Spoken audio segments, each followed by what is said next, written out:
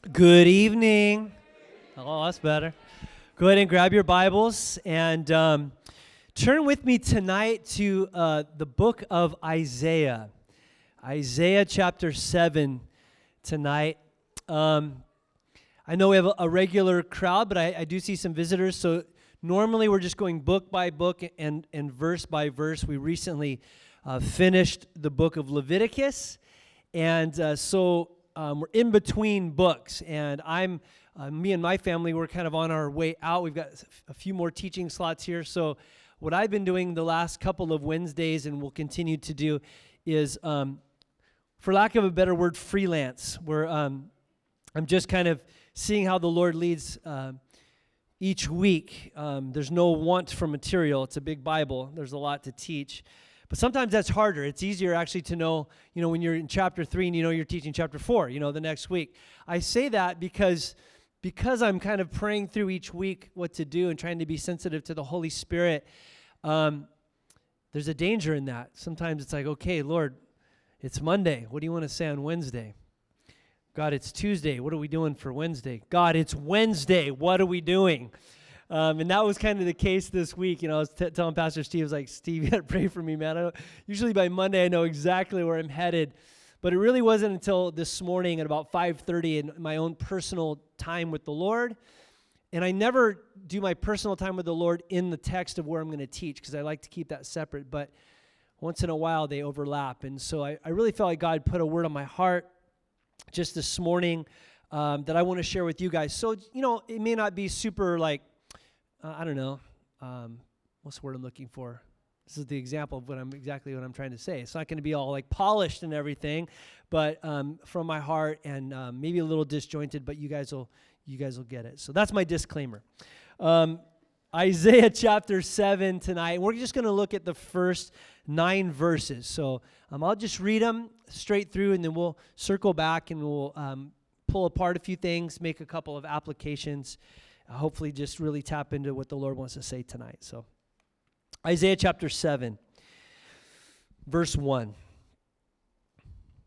In the days of Ahaz, the son of Jotham, the son of Uzziah, the king of Judah, Rezin, the king of Syria, and Pekah, the son of Remaliah, the king of Israel, came up to Jerusalem to wage war against it, but could not yet mount an attack against it. When the house of David was told, Syria is in league with Ephraim, the heart of Ahaz and the heart of all the people shook as the trees of the forest shake before the wind. Verse 3. And the Lord said to Isaiah, go out to meet Ahaz, you and Shear-Jashub, your son, at the end of the conduit of the upper pool on the highway that is to the washer's field. Verse 4. And say to him, be careful. Be quiet. Do not fear.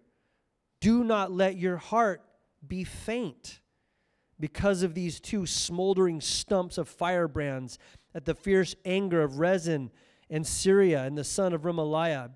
Because Syria with Ephraim and the son of Remaliah has devised evil against you, saying, let us go up to Judah, and terrify it, and let us conquer it for ourselves and set the son of Tabeel as king in the midst of it.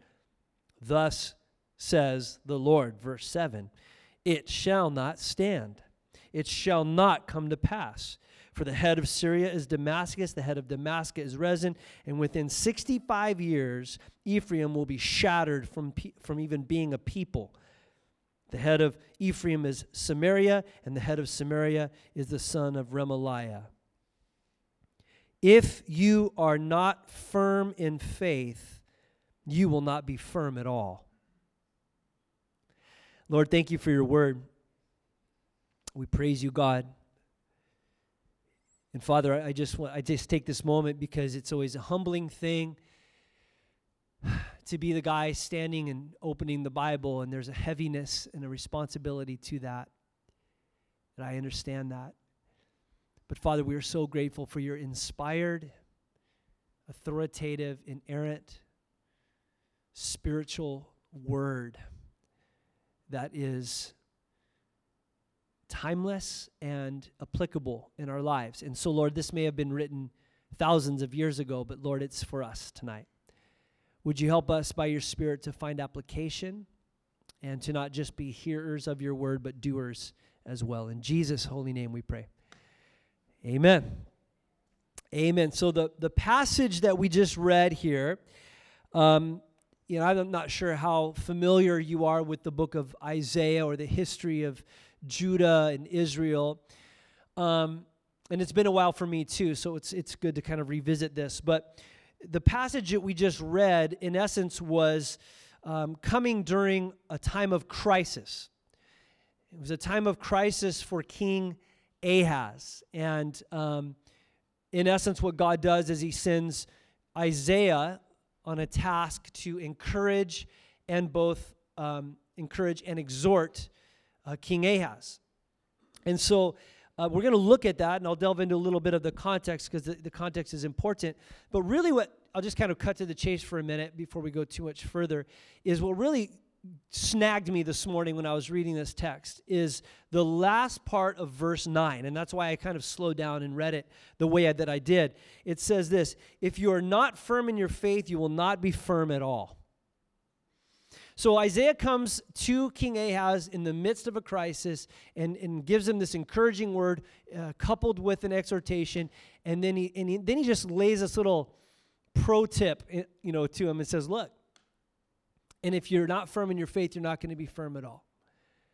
You need to believe what God has told you to be true, and if you don't, then God really can't do much for you. And that's kind of what I want to talk about. But I want to talk about that in its context, so we'll get to that. So I mentioned that the context of this is that of a crisis. Let me explain that a little bit by just looking at the history of this for a moment. There's some key players here. It starts by saying in verse 1, in the days of Ahaz, the son of Jotham, the son or the grandson of Uzziah. Most of you probably know this, but at this time when Isaiah wrote Isaiah, the prophecy, somewhere around 734, Israel, what we just call Israel, was really divided into two parts, the nation. This had happened a long since, before Isaiah wrote this, but there was a civil war back after the death of Solomon that split the nation in two. And the northern part of the nation was just called Israel. This can get confusing if you don't know this, especially when you're reading through like Kings and Chronicles. So the northern part would just be called Israel or Ephraim. That's why later on, it's referred to as Ephraim. Ephraim was the largest tribe in that part of the nation, so sometimes it was just synonymous for Israel. Then there was a southern kingdom called Judah, or sometimes the sons of David. Judah was where Jerusalem was, Bethlehem. It was like the heart of the nation. And so there was this civil war between them, and then as years went by, they were just at each other all of the time, unfortunately just wanting to go at it all the time. So this is during the days of King Ahaz. Quick word on King Ahaz, just so you know, because it actually does play into this. Ahaz is the grandson of Uzziah and the son of Jotham. May or may not mean much to you. Uzziah was one of the greatest and godliest kings that Judah ever had. Remember Isaiah chapter 6, verse 1, in the year that King Uzziah died, and it was like, that was just a heavy time because Uzziah was awesome. Study his life.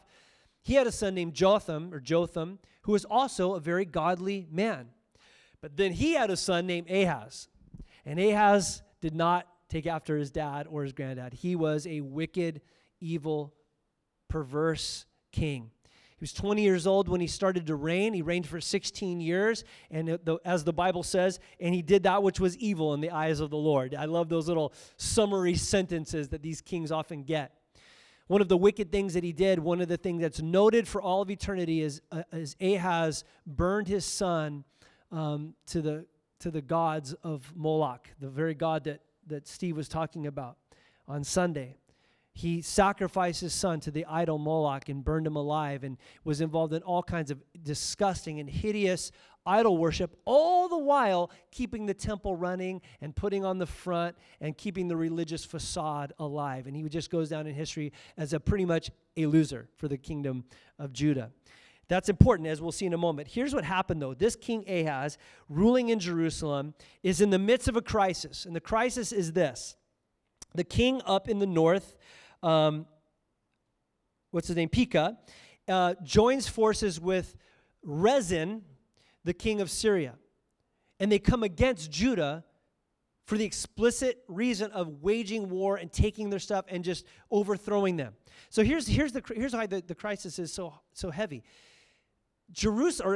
Israel by itself really was no match for Judah, but the king of Israel basically hires the Syrian army and the king, and together as they join forces, when they come down, now that's a real threat. That's a real problem.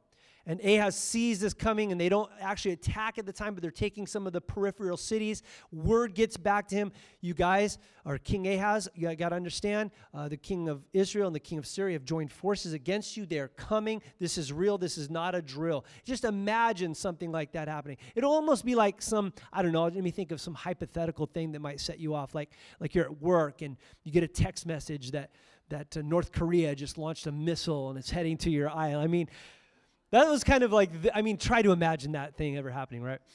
That was this, you guys. They were like, the missile's coming. This is not a drill. Like, they're on their way. And the result of that is Ahaz, he's freaking out. And he's not just freaking out. The people are freaking out. He is in full panic, full crisis mode.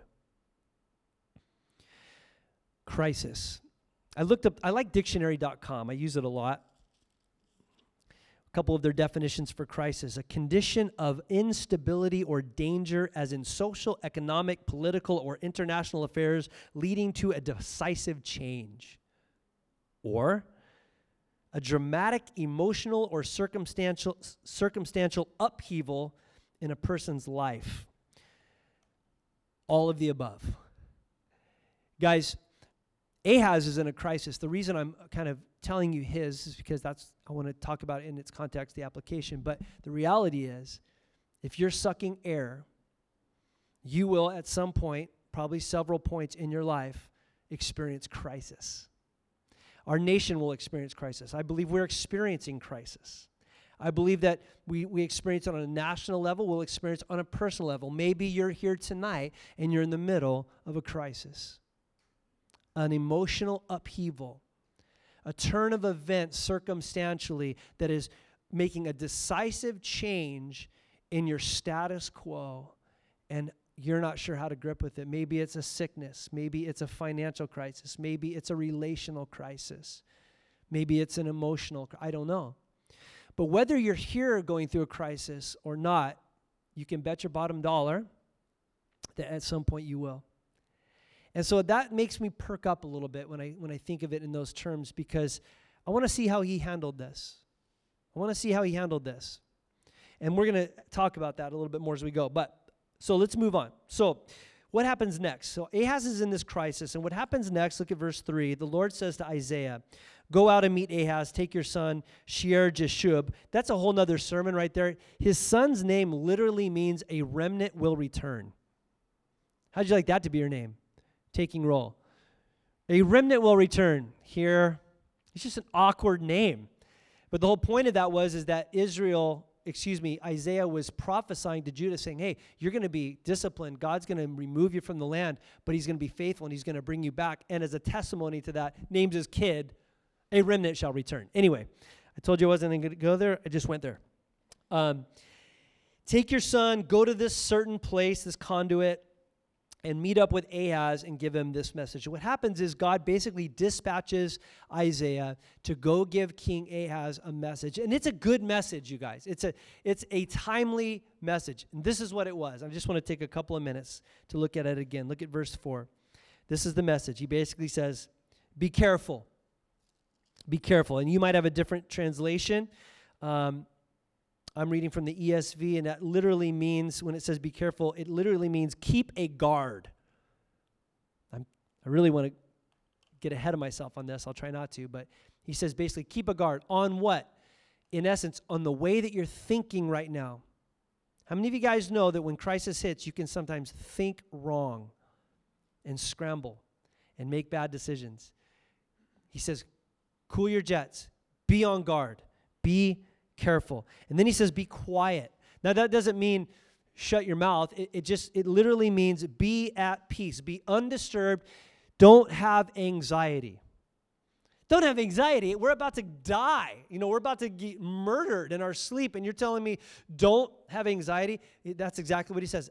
Hey, listen, you guys. He says, be quiet, be still, don't have anxiety, be on guard, be careful. Don't fear. I love that. Did you know, by the way, little fun fact, little Bible fun fact, do not fear or fear not, or however you combination of that phrase is made up, is one of the most repeated command statements in the Bible. Something like 200 times in the Bible, we are told not to fear. Do you know who gets told not to fear?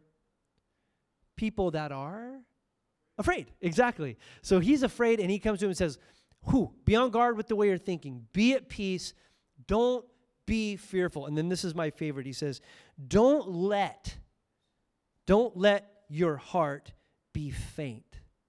The word faint there is interesting to me. It means weak, tender, soft, complete lack of courage. This is my favorite one. Exceedingly pliable. And this is my added. I did not get this next word from a Bible dictionary. I'm inserting it. Flimsy. Exceedingly pliable means flimsy. Don't have a flimsy heart right now. Because that's what can happen in crisis. When all rational thought goes out the window, and everything goes out the window, and all of a sudden you just melt, and you're just like, everything falling apart.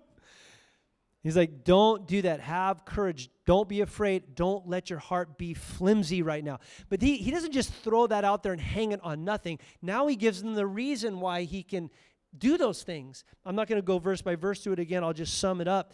Basically, what he says is, it's not going to happen. I know you think this is going to go down, but I'm telling you, it's not going to happen. He basically says, look, don't fear these two smoking stumps of wood. That's like ancient trash talk, kind of.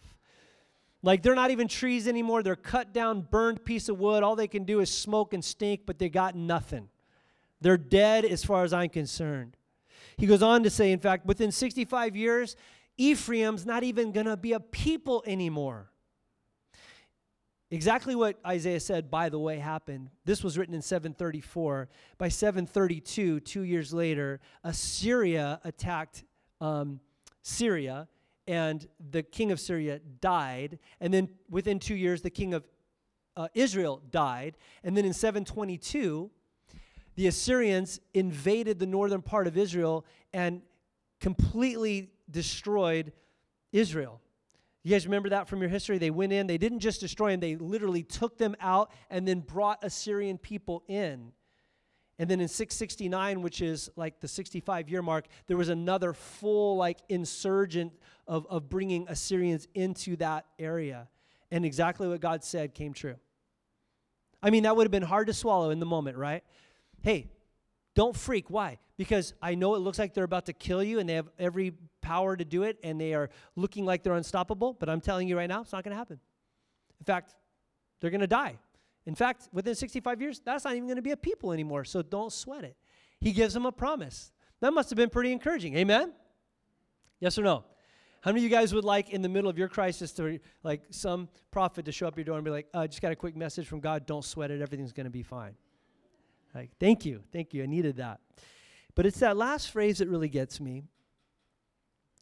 And it's almost like he inserted this. I know it was straight from the Lord, but he says in verse 9, and the head of Ephraim is Samaria, and he's basically just a roundabout way of saying, don't worry about these guys, it's not going to happen. And then he says, and if you are not firm in your faith, or in faith, you will not be firm at all. Let me read that to you from a couple of different translations because it's translated several different ways. It's a little bit obscure, evidently. I don't read Hebrew, but evidently in the Hebrew it's a little obscure. And so there's different variances in its translation. I read to you from the ESV. The New Living Translation says this, unless your faith is firm, I can't make you stand. Ooh, now we're getting a little closer to it, aren't we? Unless your faith is firm, I can't make you stand. I can't establish you. And then I think my favorite is the NIV. He says, if you do not stand firm in your faith, you will not stand at all. Does that resonate with anybody besides me? Just reading that? He's in a crisis. He's been given a promise. the word of God, and he basically says, but look, in essence, he's saying, if you don't believe what I just told you, you're not going to be firm. You're not going to be able to stand up under the weight of this pressure, and I'm not going to be able to do really what I want to do in you and through you. It's almost like he's saying, look, what I just promised is going to happen whether you like it or not. I'm telling you it's going to happen. How do you guys know that if God says something's going to happen, it's going to happen? Yes and amen. If he says, well, I don't have to give you an example. Like this whole Bible, a quarter of it is predictive prophecy. And about half of that has already come to pass to the letter. And the other half of that will come to pass to the letter. When God says something's going to happen, it will happen. If he makes a promise, it comes true. So he basically says, what I say is going to happen will happen. But if you don't believe and trust me and trust my word, then you're not going to be strong. You're not going to be established. Does that make sense? Still going to happen, but you're going to be a mess.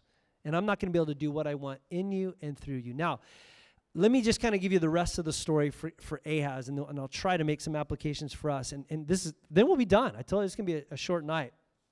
But here's basically what happened. It didn't go well for Ahaz.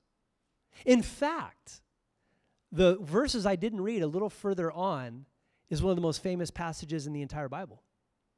Because he says, Ahaz, ask a sign for me, just to prove. Now think about that. Not only in the middle of your crisis do you go like, get a knock at the door from a prophet says, oh, by the way, God knows exactly what you're going through. It's not going to happen. Don't sweat it. That would be good enough. But then he goes, in fact, he wants you to ask a sign, any sign you want. As high or as low as you can possibly imagine. I'll do whatever you need to just show you. That's what he said Ahaz could do. Now, I'm summing it up. Go back and read it later. But basically, Ahaz says, oh, Lord, I wouldn't want to trouble you with an unholy sign. That's so immature. And he didn't talk like that, but Isaiah basically says to him, let me just find it actually. He says, is it too little for you to weary men? Are you going to weary God also? See, Ahaz played it off like, oh, I don't need a sign or whatever. And that may have looked very holy or spiritual on the outside. But what really was going on is that Ahaz had zero intention of trusting and obeying God whatsoever. So he's like, oh, a sign's not necessary. You see, what happened is 2 Kings chapter 16 tells us the real behind-the-scenes story. Behind the scenes, instead of Ahaz saying, okay, I know it looks like we're going to get demolished, but God said, and I'm going to stand on it, and I'm going to be firm, and we're going to trust the Lord. What does he do? He raids the temple, steals all this gold, steals all this silver, goes to the treasury of the king, steals all the money from there, and hires the Assyrians.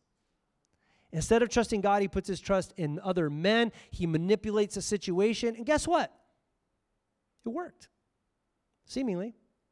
It kind of worked.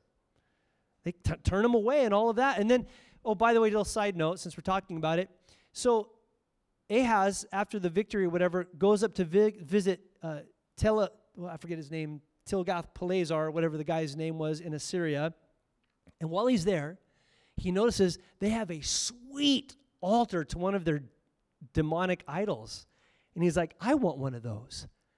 And he gets the plans for it, the blueprints for it, sends it back to Jerusalem and says, guys, can you make one just like this? And takes away the bronze altar in the courtyard of the temple and replaces it with this idol, and then makes some other modifications to the temple and just kind of inserts his own religion into Judaism and just kind of morphs it into what he wants it to be, which is very apropos for where our culture is as well. Just kind of mush it all together. All that to say is he takes Judah into incredible depths of idolatry. This guy's story does not end well. So that's what had happened. So that's the story. That's the nuts and bolts of it. But I want to just look at this maybe for our benefit, maybe a couple applications to think about. It's not complicated. I don't think this is hard to wrap our brains around, but I kind of just sense it's a word for a few of us that are in here tonight, very specifically, and one of those things that we, like I said last week, that you kind of go, okay, maybe I'm not in a crisis today, but I need to hold on to this for tomorrow. The first thing I want to make notice of is this, and you can jot it down if you want to or not, but I just want to say this. In times of crisis, it can make your faith firm or flimsy. In times of crisis, it can make your faith either firm it up, or you can just get real flimsy. Let me ask you a question. Do you guys find it weird that God even reached out to Ahaz? I mean, what prompted God to go to this wicked king that he already knew would make a mess of things and give him this word of total encouragement and say, I'm not going to do it. I'm not going to allow, that attack to happen. I'm going to save the nation. I'm going to do all this. And if you just believe me, I will establish you. I personally believe, grace is what it is, by the way. But I love that because, listen, I personally believe that God was wanting to use that crisis as the vehicle to get Ahaz into a whole new relationship with God. Does that make sense? I believe God wanted to use the crisis as a turning point in the life of Ahaz to where he could start a whole new relationship with God, and at that point put his faith in God and see what God would do. God was just being gracious to encourage him and all of that, but I really believe God wanted to use that crisis to change his mind and to kind of break him a little bit and get him in the right direction. How many of you guys have found out that in a crisis, you can either press into God or pull away from God, right? Think about, just for a moment, pause there and think. I've seen it in my life. I've seen it in the life of people in the church. I've seen it in the country. I've seen it in church life, at large. Hard times, financially, persecution, pressure, whatever insert your crisis here, can either be a vehicle to get you closer to God, but if you let it, it can actually push you away from God. What are you going to do? Because here's what it all hinges on: faith. Are you going to believe what God says is true in the midst of your crisis? Are you going to trust Him? Now, this is a little borderline here. I want to clarify what I mean and what I don't mean. I don't mean, are you going to trust Him to make everything okay? You know why a lot of people say they're disappointed in God or God let me down? Do you know that God has never, ever let anyone down, ever? But what He has done is not done what we wanted Him to do, or lived up to our expectation, or done things in the circumstance how we wanted it to be done and how we saw it getting done. But God is trustworthy, and God will never fail. Amen? This is a huge lesson. You have to get this down. You have to, when I say you guys, please know, I'm not coming from a position of I've got this down, listen to everything I say. I'm probably teaching this more to you tonight because it's something I need to hear this week or in my life. Is that, guys, in times of crisis, in times of hard, struggle or whatever, I have a choice. I'm either going to draw into God and put my foot on the solid rock of His promises and His word and His character and who He is, or I'm going to start questioning everything and backpedal and play the victim and whatever it might be. It can either make you go deeper into God or it can push you away from God. The old saying is true: the sun that melts the wax hardens the clay. Are you going to be the softened wax or are you going to be the hardened clay? I knew it. God's against me. Dun, dun, dun, dun, dun. And you see some people, how they navigate trials, navigate crisis in their life, and some people come out on one hand, and they are deeper in love with Jesus and more passionate about Christ, and wounded and hurt and walking with the limp, but man, their love for God is deeper. Their trust in Him is more robust. And then others, I'm not going to church anymore because God let me down, and da-da-da-da, and then they just are quit, and they're just harder and harder and harder. Don't be that guy. In your crisis tonight, in your crisis you're going through, here's what I want to say to you: trust God's word. Trust God's word. It's as if He's saying, I can't really help you unless you trust me. He's going to be faithful to His word either way. But how are we going to be in the midst of the waiting? We're either going to trust him or we're going to scramble like Ahaz did and try to make things happen in our own effort. How many of you guys are good at that? I'm really good at that. I'll finally put my trust in God once I've exhausted all my resources, all my networking. I've called X, Y, and Z and put this deal together and bail myself out here, deedly-deedly-doo, and I'm just so smart, you know. But how crazy would it be if just right off the bat, in the midst of crisis, you fall to your knees and say, God, I can't do this. I need you. And Lord, I'm going to trust you. And your word says all things are working together for good for those who love God and are the called according to his purpose. And good may not necessarily mean something that I like, but it goes on later in that verse and says, I'm being conformed to the image of Christ. So this trial's making me more into the image of Christ. I'm going to praise you. Woo, it's crazy talk. How many Christians actually talk like that? Guys, we talk just like the world so often. I'm getting ahead of myself. But point number one, in the time of crisis, it'll either make you flimsy or firm in your faith. Be firm in your faith. Stand on the promises of God's word. Number two, these are not real clear to find. I'm still kind of almost working through these in my head still, just trying to make them clear to you guys as well. But number two, I would put this. I don't even know how to put this other than to say,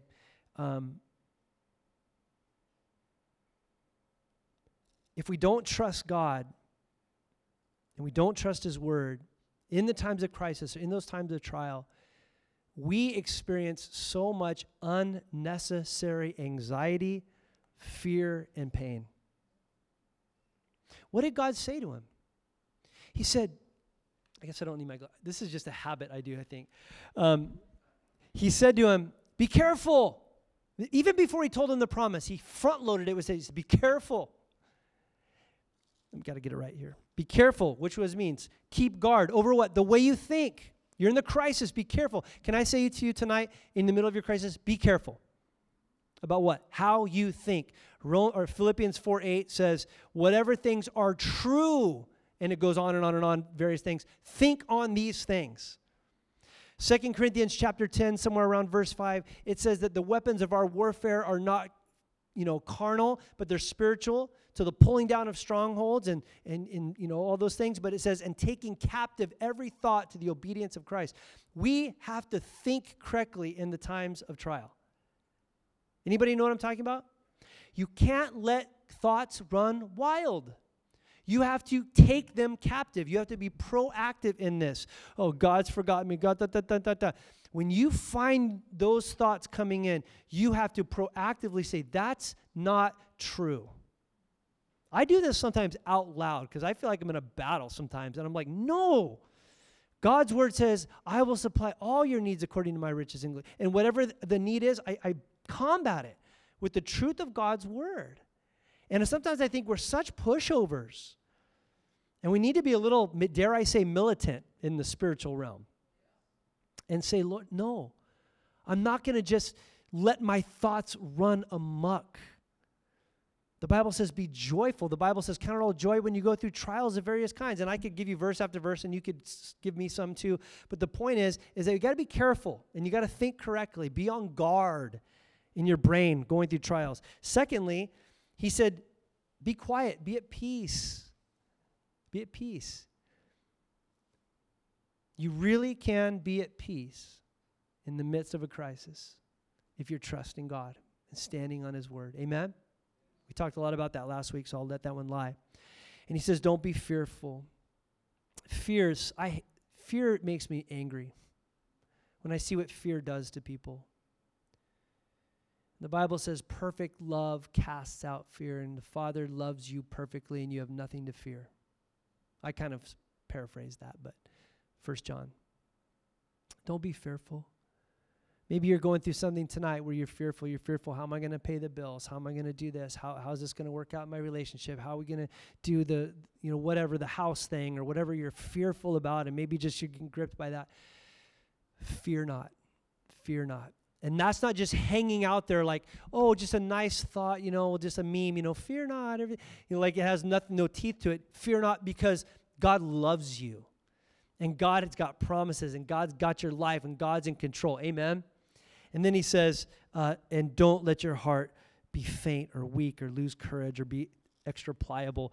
The point I'm trying to make is when we don't trust God, when we don't, in crisis or really in any other time of our lives, if we don't put our trust in him, then we're not established. We are weak. We carry all this extra unnecessary anxiety and fear and doubt, and we just are like, and then what happens? We're Debbie Downer Christians. Guys, I'm not saying this out of like some arrogant thing like I've got it all together. I'm the worst at this. In times of trial, guys, that's when as Christians, we really are supposed to shine. Be prepared to give a reason for the hope, Peter says. The whole context of what he says is in the midst of persecution and trials and hard times. We're not supposed to put on some fake plastic, like, hey, everything's always awesome. Like the Lego movie, everything is awesome. Everything's not always awesome. But internally, we can have this, settled rest and peace that God has got this. There's a business owner on the island. I don't want to mention Mike Pierce's name, but, the whole shutdown has been hard on a lot of businesses. But every time I've seen Mike, and I'm going to brag on him, he's not here, but he'd probably be angry with me if I did. And I don't know their financials or whatever, but I mean, all you got to do is look at the parking lot. There's not a lot of people coming, right? But every time I've talked to him, it's been like, how are things going? Oh, praise the Lord, he's got it. I don't know exactly what tomorrow holds, but whatever he says. Here's the funny thing. I believe him. I believe that guy when he says that. Like, I think he actually trusts God. What's the matter with this guy? But when we don't, as Christians, not only do we carry all this unnecessary baggage, pain, anxiety, and what have you, we also are a horrible witness to everyone around us. We're a horrible witness. I am a horrible witness. Hey, how are things going? Well, I guess it'll be okay. Praise God, I guess.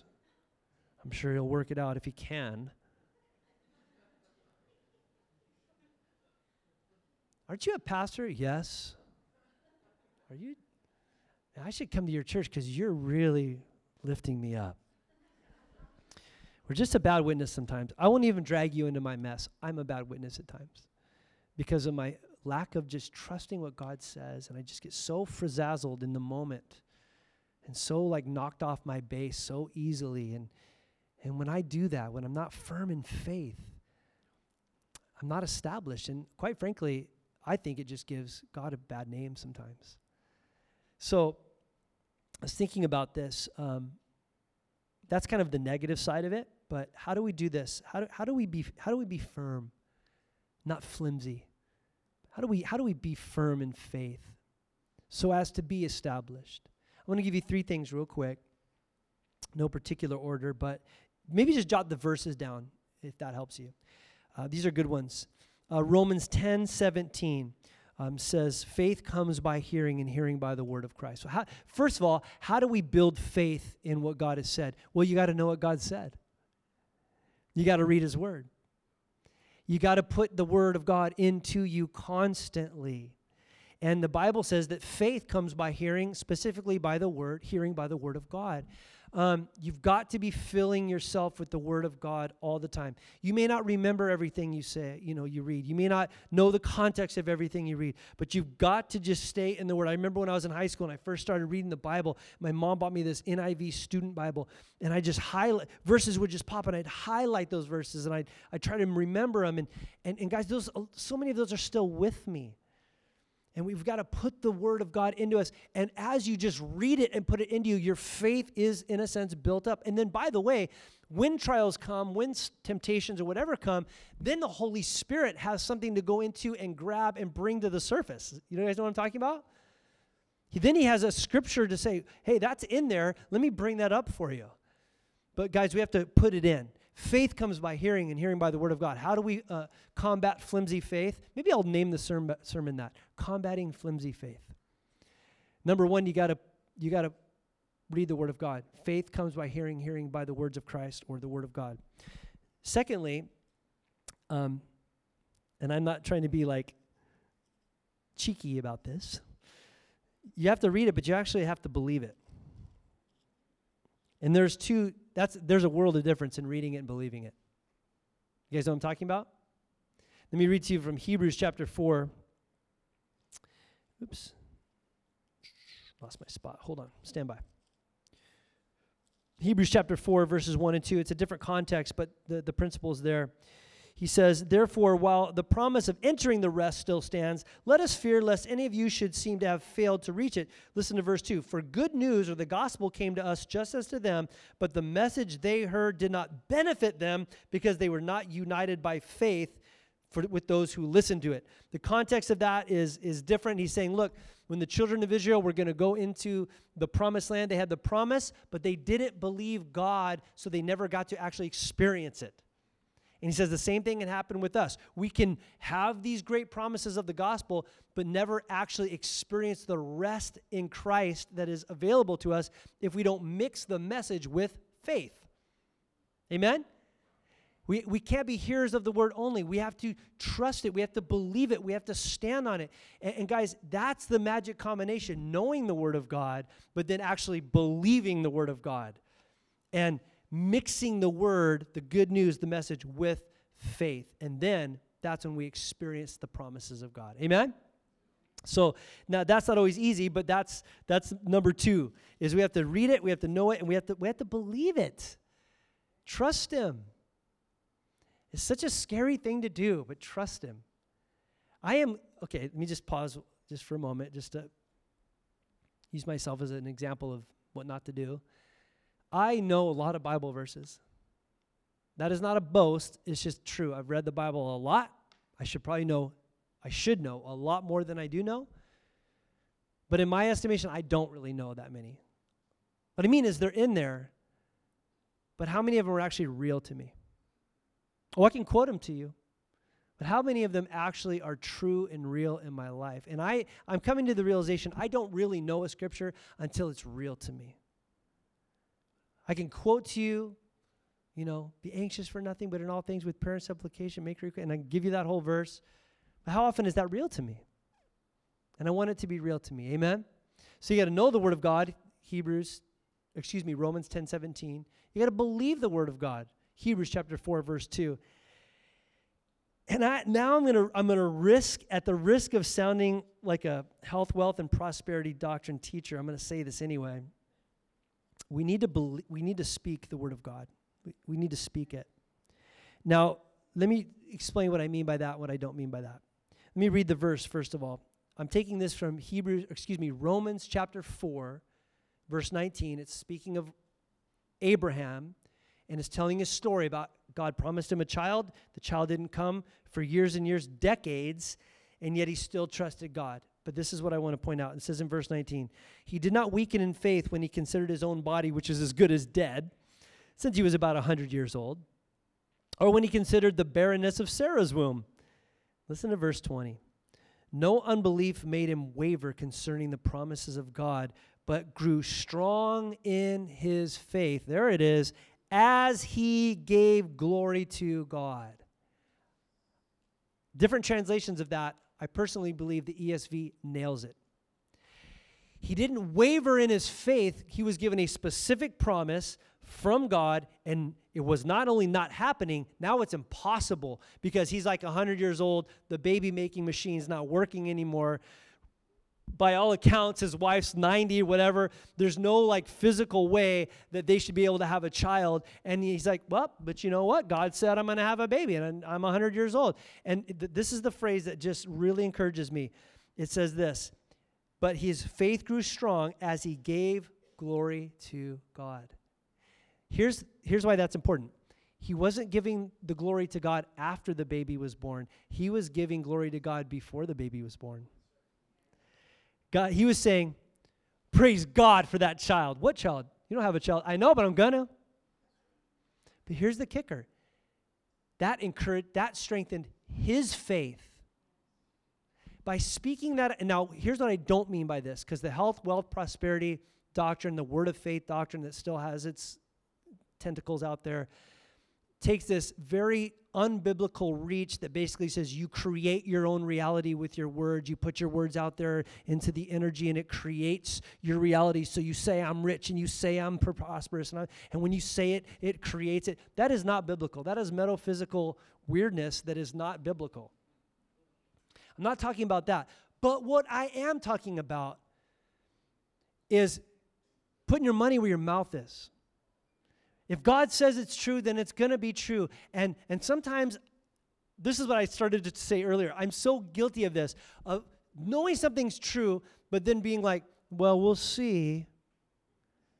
Instead of saying, I don't know how it's going to happen, but I'm going to go on record right now and say, if God said it's going to happen. Now, I know that can get a little subjective when you feel like God gave you a promise, and did I hear him right? But I don't want to tackle that. What about the promises of his word that are written in black and white and clear? And you can say, I don't know, but I know this. God said this, so it's got to be true. But it looks impossible. I know, crazy. But praise God, because, he's not a liar.